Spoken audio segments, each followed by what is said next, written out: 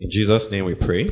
Can we just bow our heads and close our eyes and pray and ask the Lord to speak to you? In all that is said generally, God has something for you in particular. As an individual, say, Lord, speak to me. In all that I am going through, all that confronts me in my life, grant me a word that will give me the grace to pull through.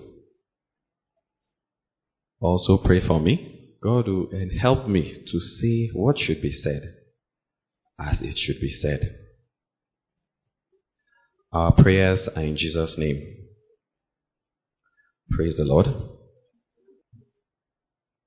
Today, this morning, we'll be looking at a very important topic: the cost or the price of discipleship.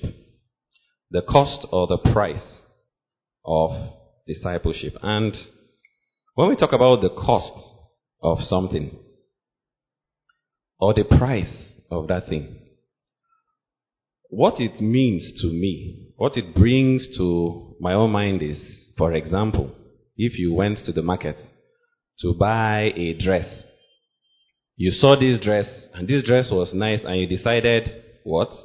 I need this dress. You tell the seller, I need this dress, and the seller will tell you what? This dress costs like this and like that.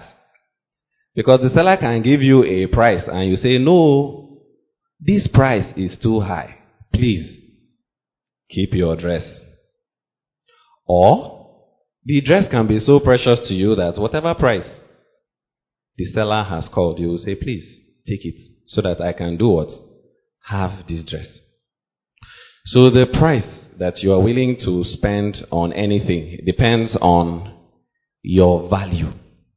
The value you attach to that thing. Is that not so?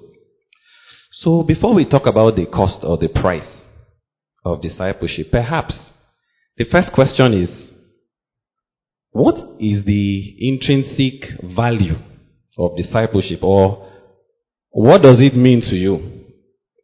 Is it something you regard as worth keeping at any price?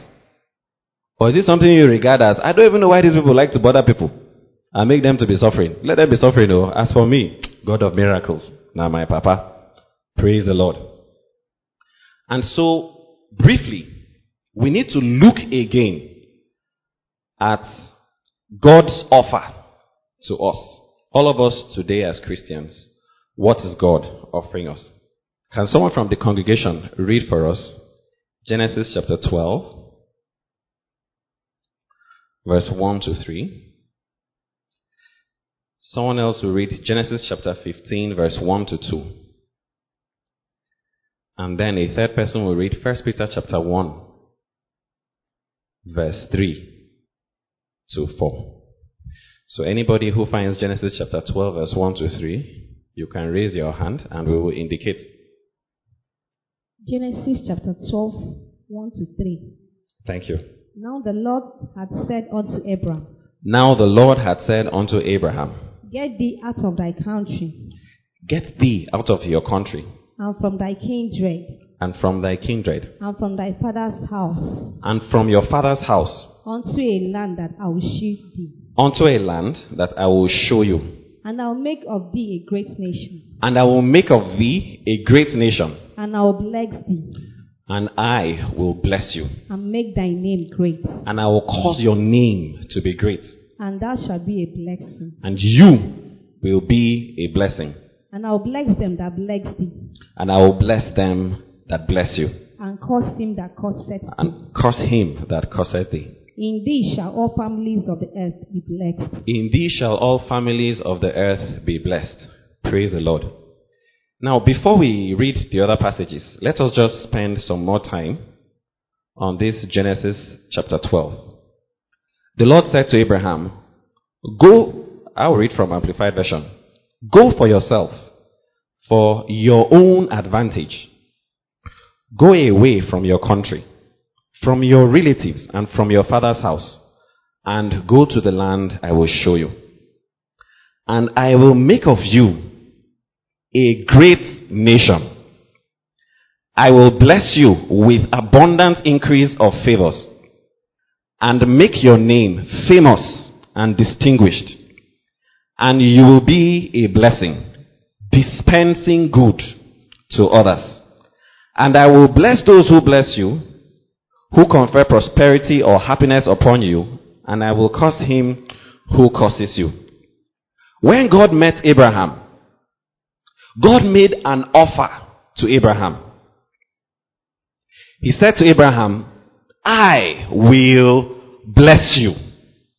Not so. I will bless you. I will make your name great. He didn't stop there. I will make you a blessing. Amen. Assuming the Lord blesses you and makes your name great, God is saying even that is not enough. I will cause you to become what? A blessing. A channel. A blessing. A channel of blessing. Sorry. I will make you in such a manner that anywhere you are, people will be happy, will be glad, will be proud to be associated with you. Amen? That you belong to a certain family on account of your presence there. That family will be blessed. That some people are your children. On account of you, those children, their lot in life is guaranteed. Amen. This is what God was holding out to Abraham. And I wish to just say, for anybody whom God has called to become a Christian, this is what God is holding out to you. Praise the Lord. The Bible says, I did not call the children of Jacob to do what? To seek me in vain. Anyone whom the Lord has called, before he even called you from your mother's womb, he did what? He knew you. And he has destined a glorious purpose for your life. God never called anybody to make that person a non-entity, to make that person live a useless life. And so Jeremiah 29 verse 11 says what? I know the plans I have for you. Thoughts of what? Thoughts of what? Thoughts of good, and not thoughts of evil, to give you an expected end, to bring you into something that is greater than you, to bring you into something that by yourself you will never get into. Praise the Lord. Just the same way, there is no parent here. Your child greets you in the morning and you are saying, how will I wicked this child today? Is there any parent like that here? When you are seeing your child, many times you are seeing your child's future. What you want this child to be. All of us in the same way, God, as He's dealing with us, He's already thinking of what? A future. A future that is glorious. Praise the Lord. Did someone find 1 Peter chapter 1, verse 3 to 4? Praise be to God, the Father of our Lord Jesus Christ. In His great mercy, He has given us new birth into a living hope through the resurrection of Jesus Christ. He has given us new birth. Continue. From the dead, and into an inheritance that can never perish. Into an inheritance that can never perish. Spoil or fade. Can never spoil, can never fail. Kept in heaven for you. Kept in heaven for you. Thank you. So God has an inheritance. Once this one has become a child of God. God has what? An inheritance. And it is kept in heaven for you, where nobody, no demon, no devil can touch it. Praise the Lord. So the Lord is carrying this inheritance for each and every one of us. And in fact, at a point, in Genesis chapter 15, God appeared to Abraham. Because of time, we will not read that. But God said to Abraham, I am your I am your inheritance. I am your shield. And I am your great inheritance. Another version said, I am your abundant compensation. What is compensation? Compensation means if you lose something, they'll give you something else. Because God knew that this Abraham, since he started following me, there are some things he has lost. But he's telling Abraham, whatever it is that you have lost, what is it that you gained? I am your shield. I am your reward. I am giving myself to you. Praise the Lord. You see, we must remember these things as Christians. When I became a Christian, when you became a Christian, what is it that God is offering to you? God is offering himself as your father. God is offering a glorious destiny. And I wish those of you who are young, please listen to me. God is offering you a glorious destiny, something that is better than what you can get into. Amen. But you see, to be able to get into these things that God is talking about, there is a process. Amen. There is a process, and that process is crucial. That process, the sum total of that process, the sum total, because it involves many things, but the sum total is called discipleship. If we just read Galatians chapter 4, Galatians chapter 4, verse 1 to 2. Anybody can please read it for us. Hallelujah. Galatians 4, 1 to 2.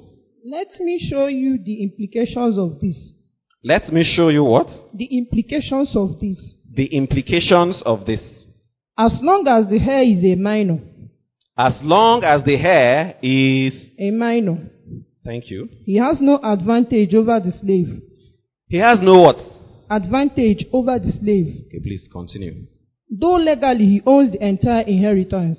Though legally he owns the entire inheritance. He is subject to tutors and administrators. He is subject to tutors and administrators. Until whatever day the father has set for emancipation. Until whatever day the father has set for emancipation. Thank you. If I read it from my own version. Now, what I mean is that as long as the inheritor or heir is a child and underage, he does not differ from a slave. Although he is what? Master of all the estate. But he is under guardians and administrators or trustees until the date fixed by his father. If we just spend a few moments thinking clearly about this verse, even though we have this wonderful inheritance, great and glorious promises that God is holding out to us, God is saying that what? As long as the heir is a child. Another version said, as long as that heir remains a minor. Or we can add, as long as that heir refuses to grow, there is not much difference between him and a slave, a person who has no inheritance at all. Praise the Lord. So this Father, our God, who knows that concerning this my child, I have great and glorious plans for him. That same Father also knows that, though he owns everything, though this child has these wonderful and great promises being offered to him, we have to keep it until what? A certain time. We have to do what? Keep it, withhold it from him until a certain time. And in the meantime, we must subject this child to what? Guardians, trustees, family discipline. Until he grows. And then we can give him what rightfully belongs to him. Praise the Lord. When we read the Old Testament and we see the way people died outside the promised land. Did you see anything like that? When they were going out of Egypt, God will say, I'm taking you to a land that is flowing with what? Milk and honey, you will see food, you will eat it until you are tired, you will see this, you will see that, I will chase out 7 nations.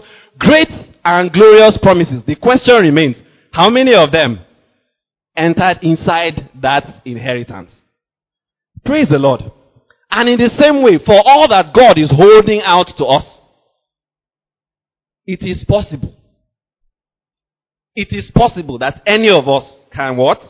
Fail to enter inside our inheritance. That is Hebrews chapter 4. It is possible. Hebrews chapter 4 says, therefore, since there remains a promise of a rest, let us labor to do what? Enter into that rest. Lest through their own example, we fail to come into the inheritance our Father is holding out for us. Praise the Lord. So in not too many words, I just wanted to explain that there is a program, a training program God has for everyone that is His children. And by means of this training program, He hopes that He will change you. He will fit you. He will be able to conform you to the image of His Son. So that you too, you can also do what? Walk in your own inheritance. Praise the Lord. And just as an example, I want to give a small example. If you read the Acts of the Apostles, you will notice something. What kind of offering did they used to give in church? According to Acts chapter 4, Acts chapter 5. Maybe nowadays, when we give offering of 1,000 naira, you feel you've done a big thing. Is that not so? Up to 1,000 naira. I'm doing well. Those people used to give offering of, they sold land. They sold houses. That's what they came to lay at the feet of the apostles in church. Because of the way the Holy Spirit touched their lives. Are we together? But the question, or the thing I noticed is that as they sold these lands and houses, did it make the apostles to backslide? Did it make the apostles to suddenly start quarreling among themselves? Hey, you took 1 million, me I took only 2 million. Give me, equal. Did you hear that kind of thing among the apostles? And the question is why? I can tell you why. Because these men had been with Jesus. And on account of Jesus' training on their lives, whatever blessings came through their hands, it did not spoil them. Are we together? There are many things, if it comes into your hand, that's the last day we'll see you in church. If there are some things God has in mind for you, but if it comes into your life, it will destroy you. The Bible says the prosperity of a fool will do what? It will destroy him. And so the first thing God offers to his child is, this is my child. Let me work on him. Let me work on his character. Let me cause him to be conformed to the image of my son in preparation for the inheritance we have in mind for him. And that's what the Bible says in Romans chapter 8, verse 29 and 30. We will not read it now. But it says, as many as he foreknew, he predestined to do what? To be conformed to the image of his son. So that Jesus will be what? Only the firstborn among many brethren. Amen. You see, God's program for us, first of all, is who you are. It's not first what you have. He makes you become a different kind of person, conformed to the image of his son. A person that has capacity to serve him correctly. Are we together? Capacity to resist the devil. Praise the Lord. There's a passage in Proverbs. You know what that passage said? He said, if you have run with men and they have tired you, how will you cope when you now run with horses on the banks of the Jordan? You see, in that question, what God is asking is, if the small things that happen around you are enough to make you tired. Somebody has a small challenge in his life, and next thing he says is, God, if you don't do this thing, I will backslide though. Small thing happening around you is enough to shake your faith.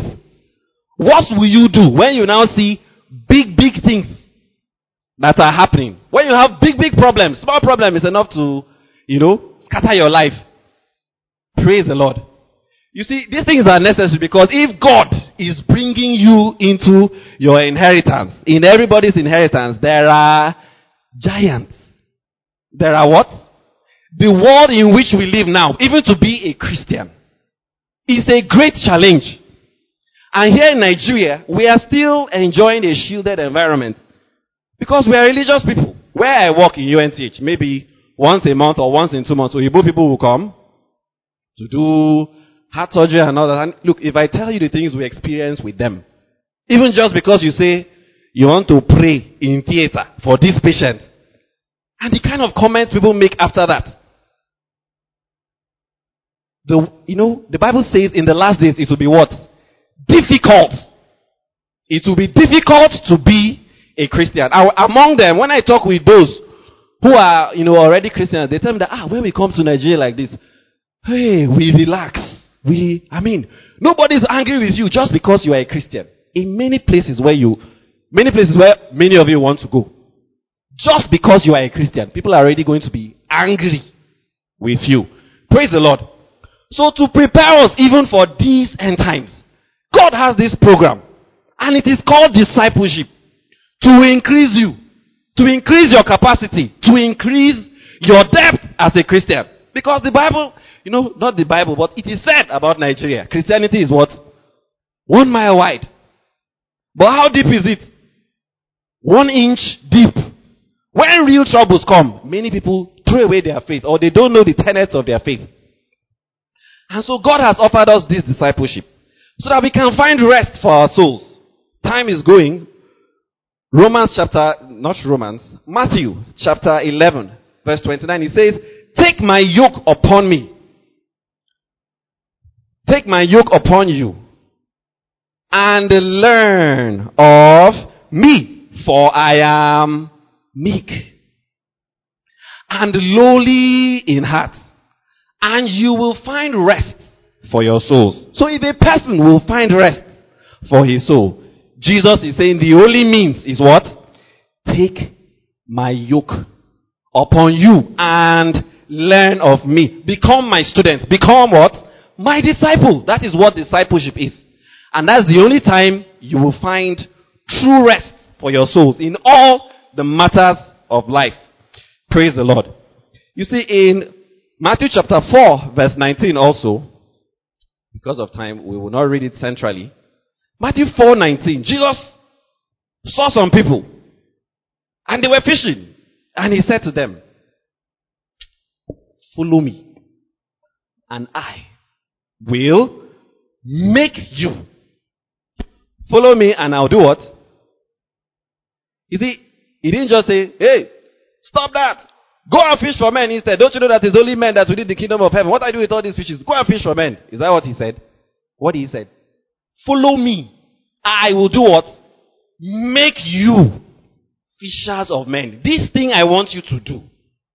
This thing I want you to be. I am taking upon me the responsibility of what? Making you. Making that thing out of you. I'm not a wicked father. Just do what? Follow me. Be right by me. That is discipleship. Amen? And these people offered themselves willingly. Did he make something out of their lives? Did they turn into sugarcane prophets? Up and down, as we have all over Nigeria today. So, discipleship is God's training program for us. And on another occasion, Jesus Christ looked at a crowd like this, and they came around, and he told them a story, and he left. And they were also indifferent. After that, the disciples came and said, Master, what is the meaning of this story you have told? And he said, this and this and this is what it means. That's Matthew chapter 13, the parable of the sower who went sowing. And they said, why didn't you explain to the class? He said, no, those ones, they are not serious. They are not interested in following. They are not interested in learning after me. They are not interested in discipleship. Unto them I will speak in what? Parables. So that they will not hear, they will not understand. But unto you, who say, I want to be a disciple, I want to be a follower of Jesus. Unto you, it is given to know the mysteries of the kingdom of heaven. Praise the Lord. So if a person wants to be intimate with Jesus, wants to know what is going on in the kingdom of heaven, what is the way to that? Be a disciple. Amen. Now we can come to talk about what is the cost of being a disciple. What is it that frightens some people away and they run away?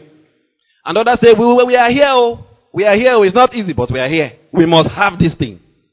What were the requirements? What were the terms and the conditions the Master Jesus offered to people when they said they wanted to be his disciple? And for that, we'll look again from Luke chapter 9, from verse 16, which we read in the reading.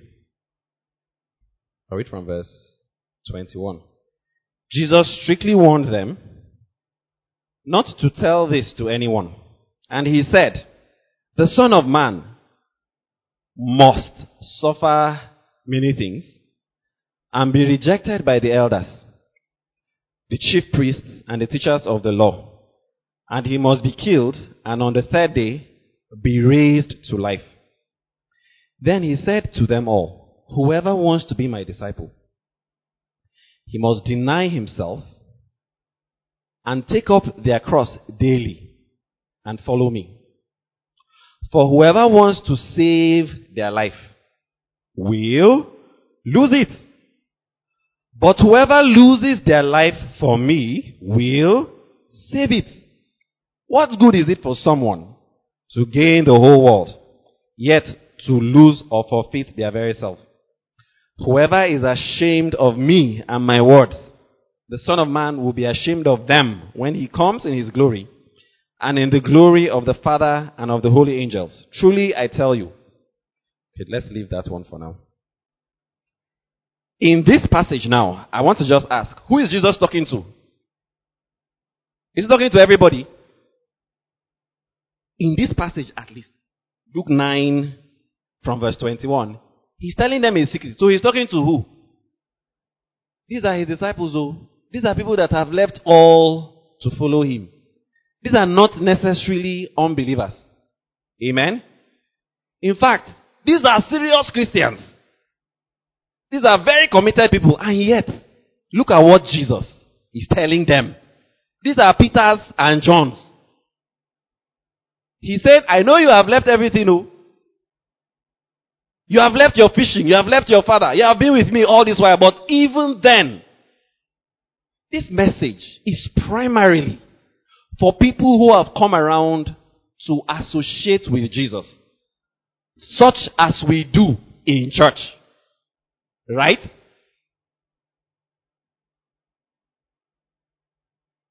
And so he said, whoever wants to be my disciple,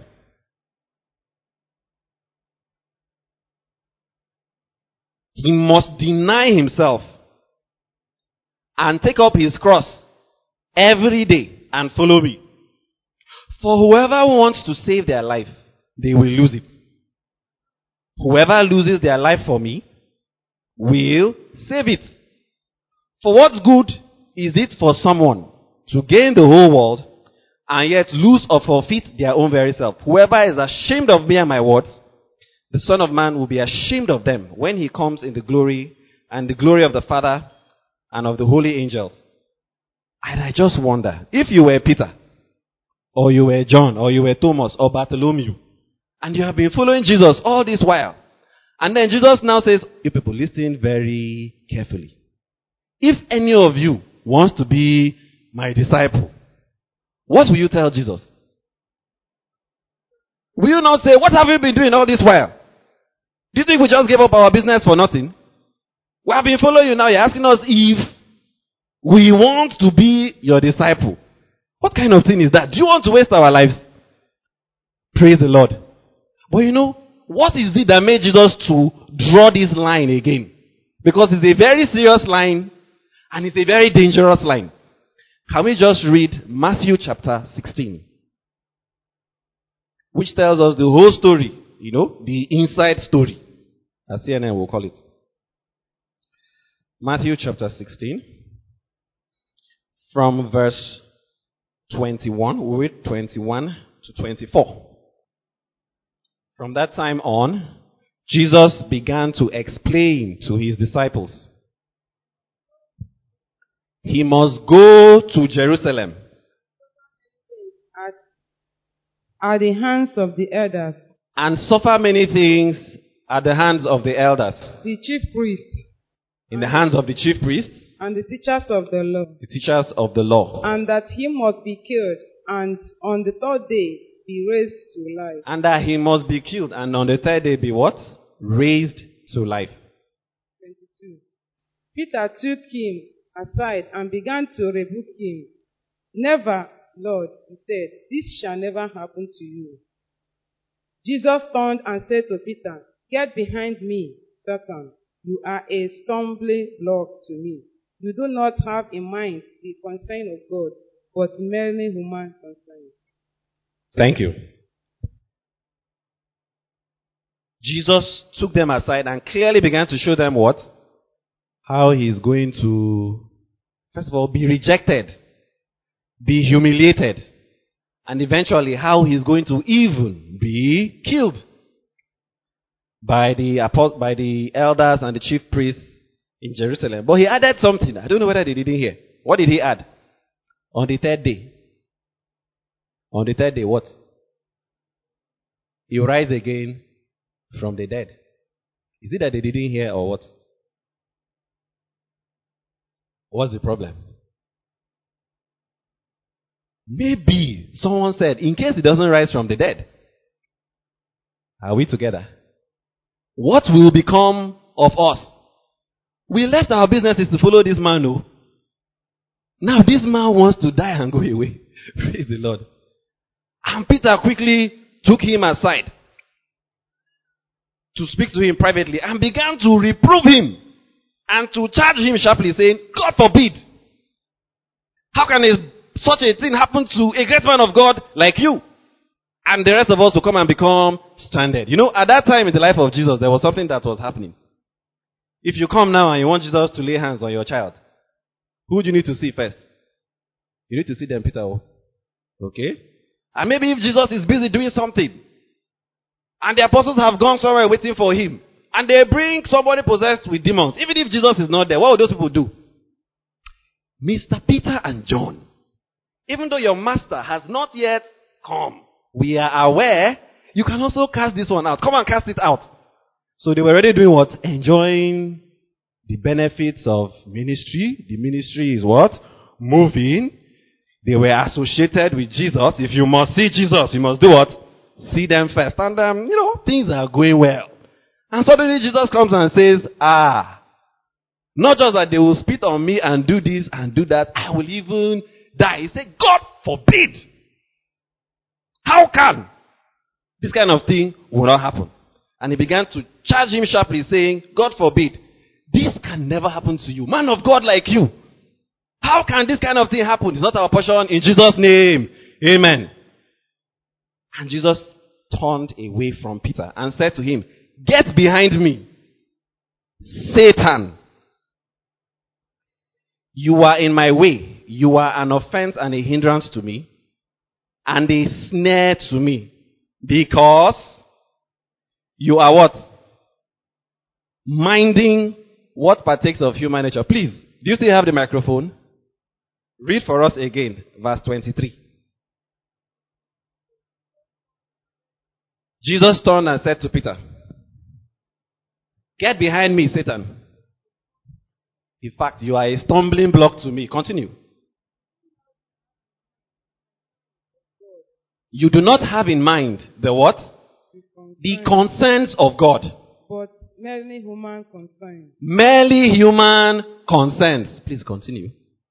Then Jesus said to his that's disciples, finished. You do not have in mind the concerns of God. All you are thinking about is what? Human concerns. Waiting concern me. What is in it for me? You're not asking what is in it for God. What is in it for the kingdom of God? Because of that, you are an offense unto me. Get away from me. Are we learning something here? You know, each time we pray, what are we really praying about? I hope it's not only human concerns that fills all our prayer requests. That is not the way of a disciple. Praise the Lord. Now that's just number one. But number two, Jesus is laying a very quiet principle here, which he later went to talk about. If anything is going to grow and become something, that thing must first what? Die. Amen? So death and resurrection by the cross is the normal way. Is the pathway for Christians. Are we together?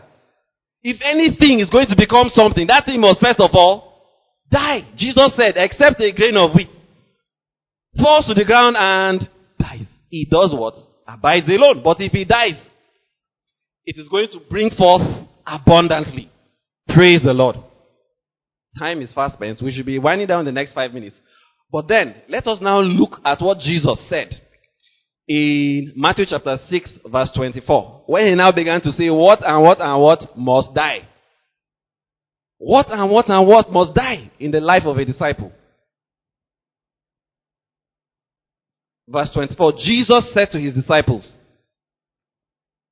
if anyone desires to be my disciple, I'm reading from Amplified, let him deny himself. Which means he should disregard himself, lose sight of himself, forget himself and his own interests. Before I go forward, is there something we are saying that must die?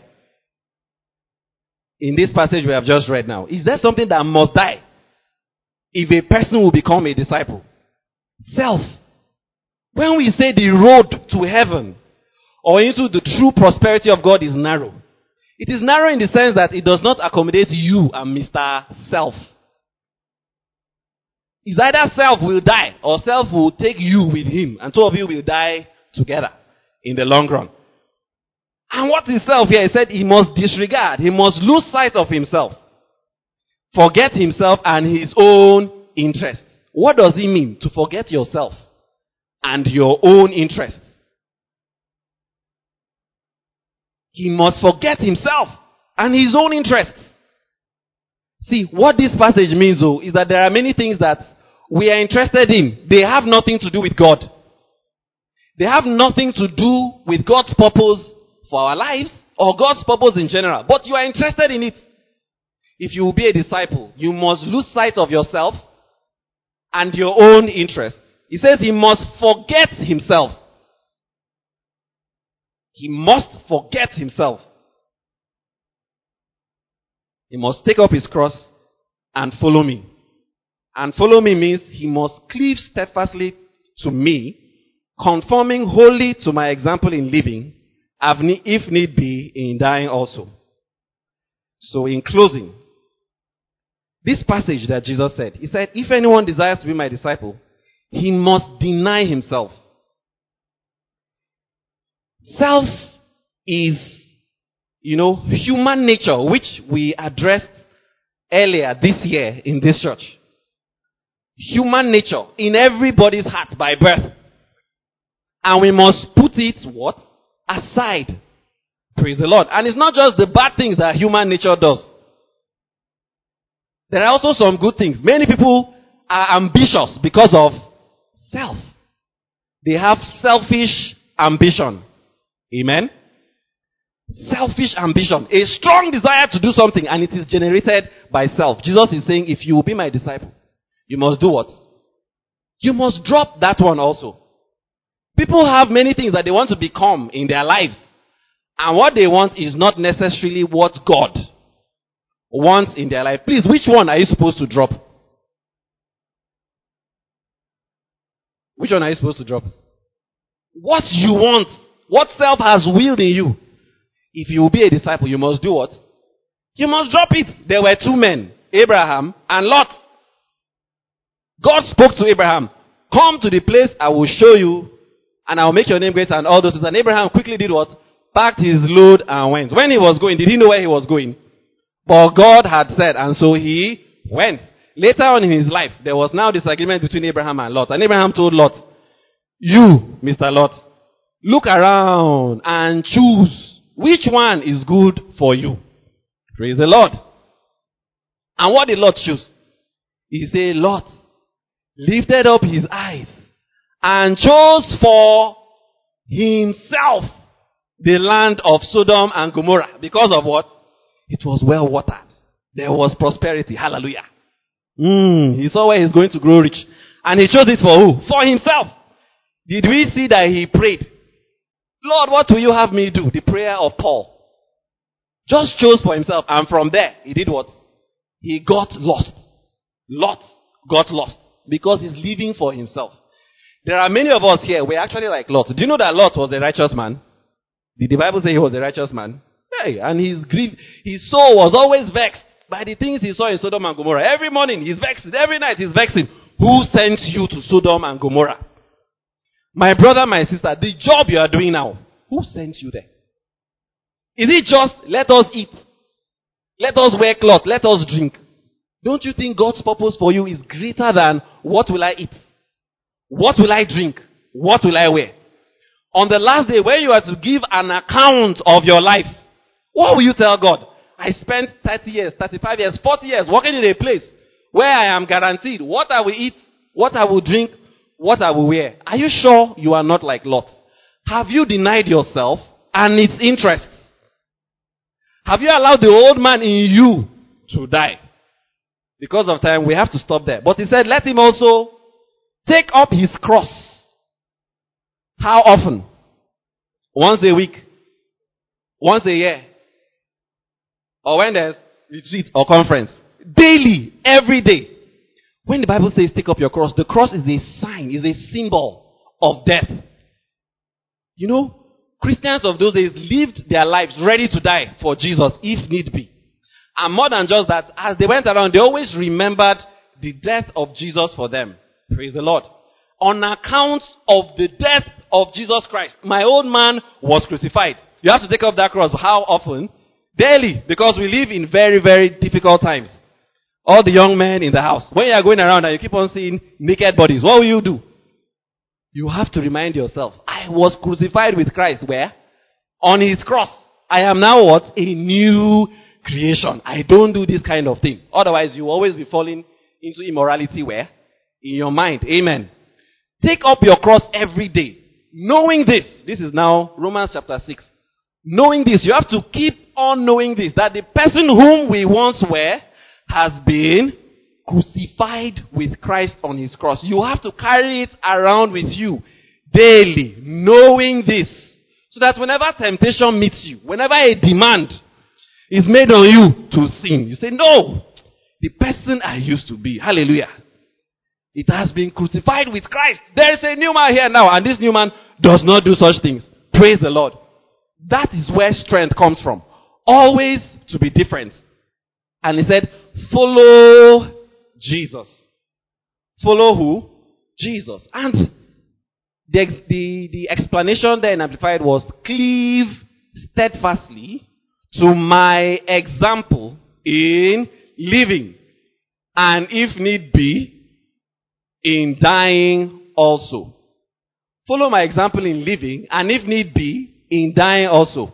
There is a way Jesus lived. Praise the Lord. And that is, you see, that is the curriculum.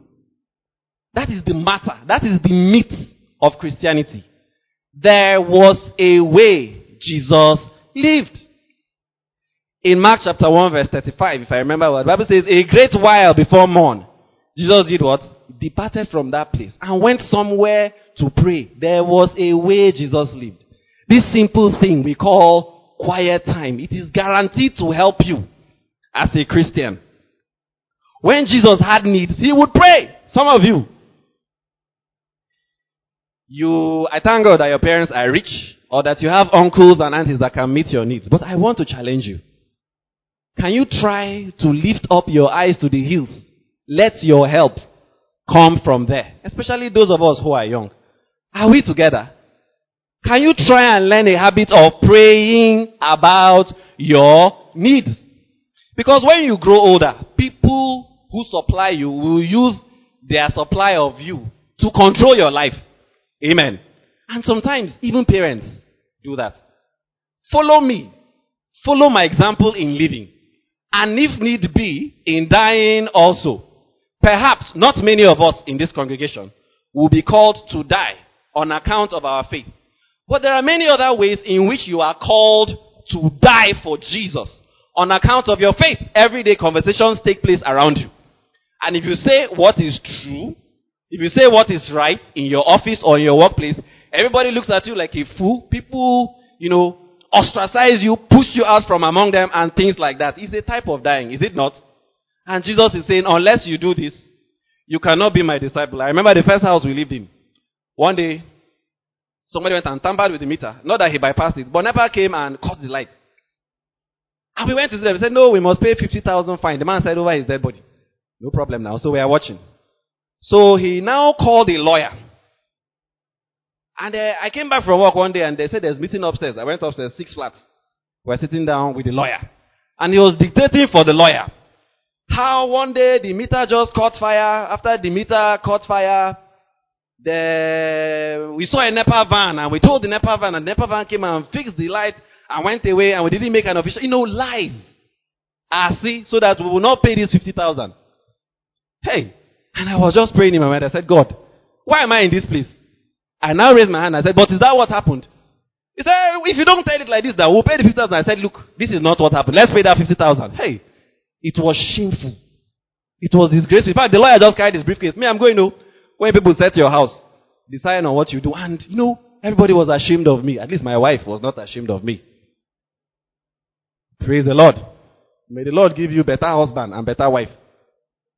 But the point is that with time, these people came to respect me as a Christian. And when each of them packed out, or when I eventually packed out, they were glad to have associated with me. There are many ways and many scenarios in which you are called upon to die for knowing Jesus. Jesus expects it of you. You are called upon to speak because you know Jesus and because you know the truth. And Jesus says, don't be ashamed. If you are ashamed of me today, I will be ashamed of you later. Don't be ashamed. I think the last verse we will read before we finally conclude, is Luke chapter 14. Luke chapter 14 from verse 25. To be a Christian is costly. To be a disciple is costly. And we are looking at that cost. 25. Now large crowds were going along with Jesus. And he turned and said to them, if anyone comes to me and does not hate his own father and mother and wife and children and brothers and sisters, yes, even his own life, he cannot be my disciple. And the word Christian, does it appear in the Bible? The word Christian, is it in the Bible? I remember seeing it only once. So it says, and the disciples in Antioch were called. So when you see the word disciple, it's not some special esoteric thing. It simply means Christian. What Jesus is saying here is that anyone who does not do these things, you cannot be a Christian. Praise the Lord. When you fill forms and you come to religion, you're about to feel Christian. I want you to check this verse. Are you a Christian actually? Do you love Jesus more than your own life? Do you love Jesus more than your parents? More than your wife? Or are you ready to compromise with any of these people? And say, Jesus, wait, let me just make my father or my mother happy. If you are a Christian parent or you have Christian children, please always remember, your commitment to Jesus can cause you trouble with your children or with your parents. Praise the Lord. Many times people marry wrong spouses out of parental pressure. It is wrong because you don't want to be a disciple.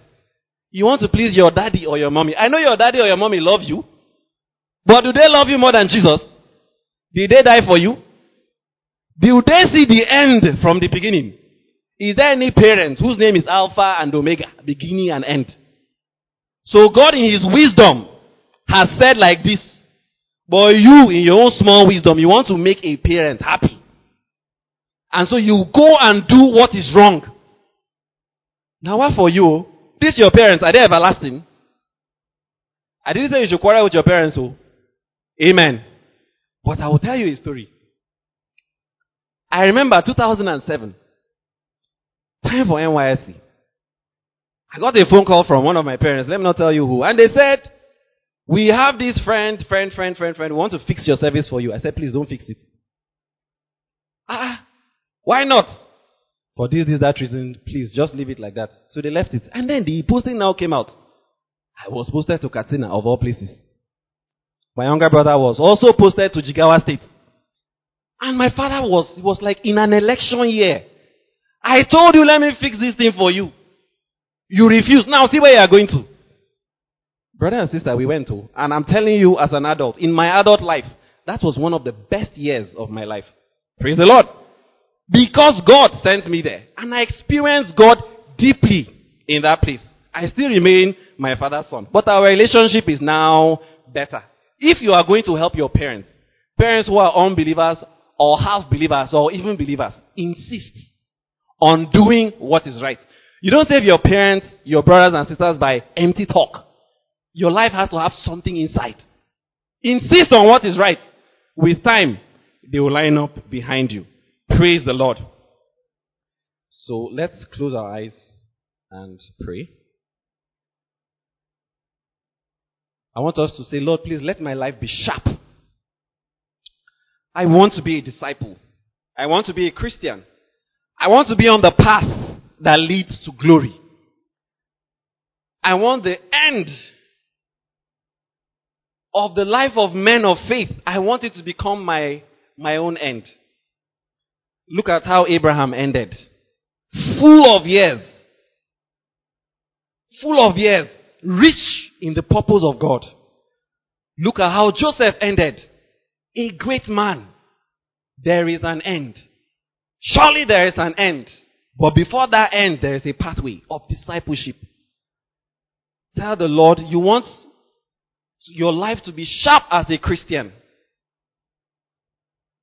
To be sharp as a Christian. Whatever it takes, you want to learn. You want to enroll in this training program for believers.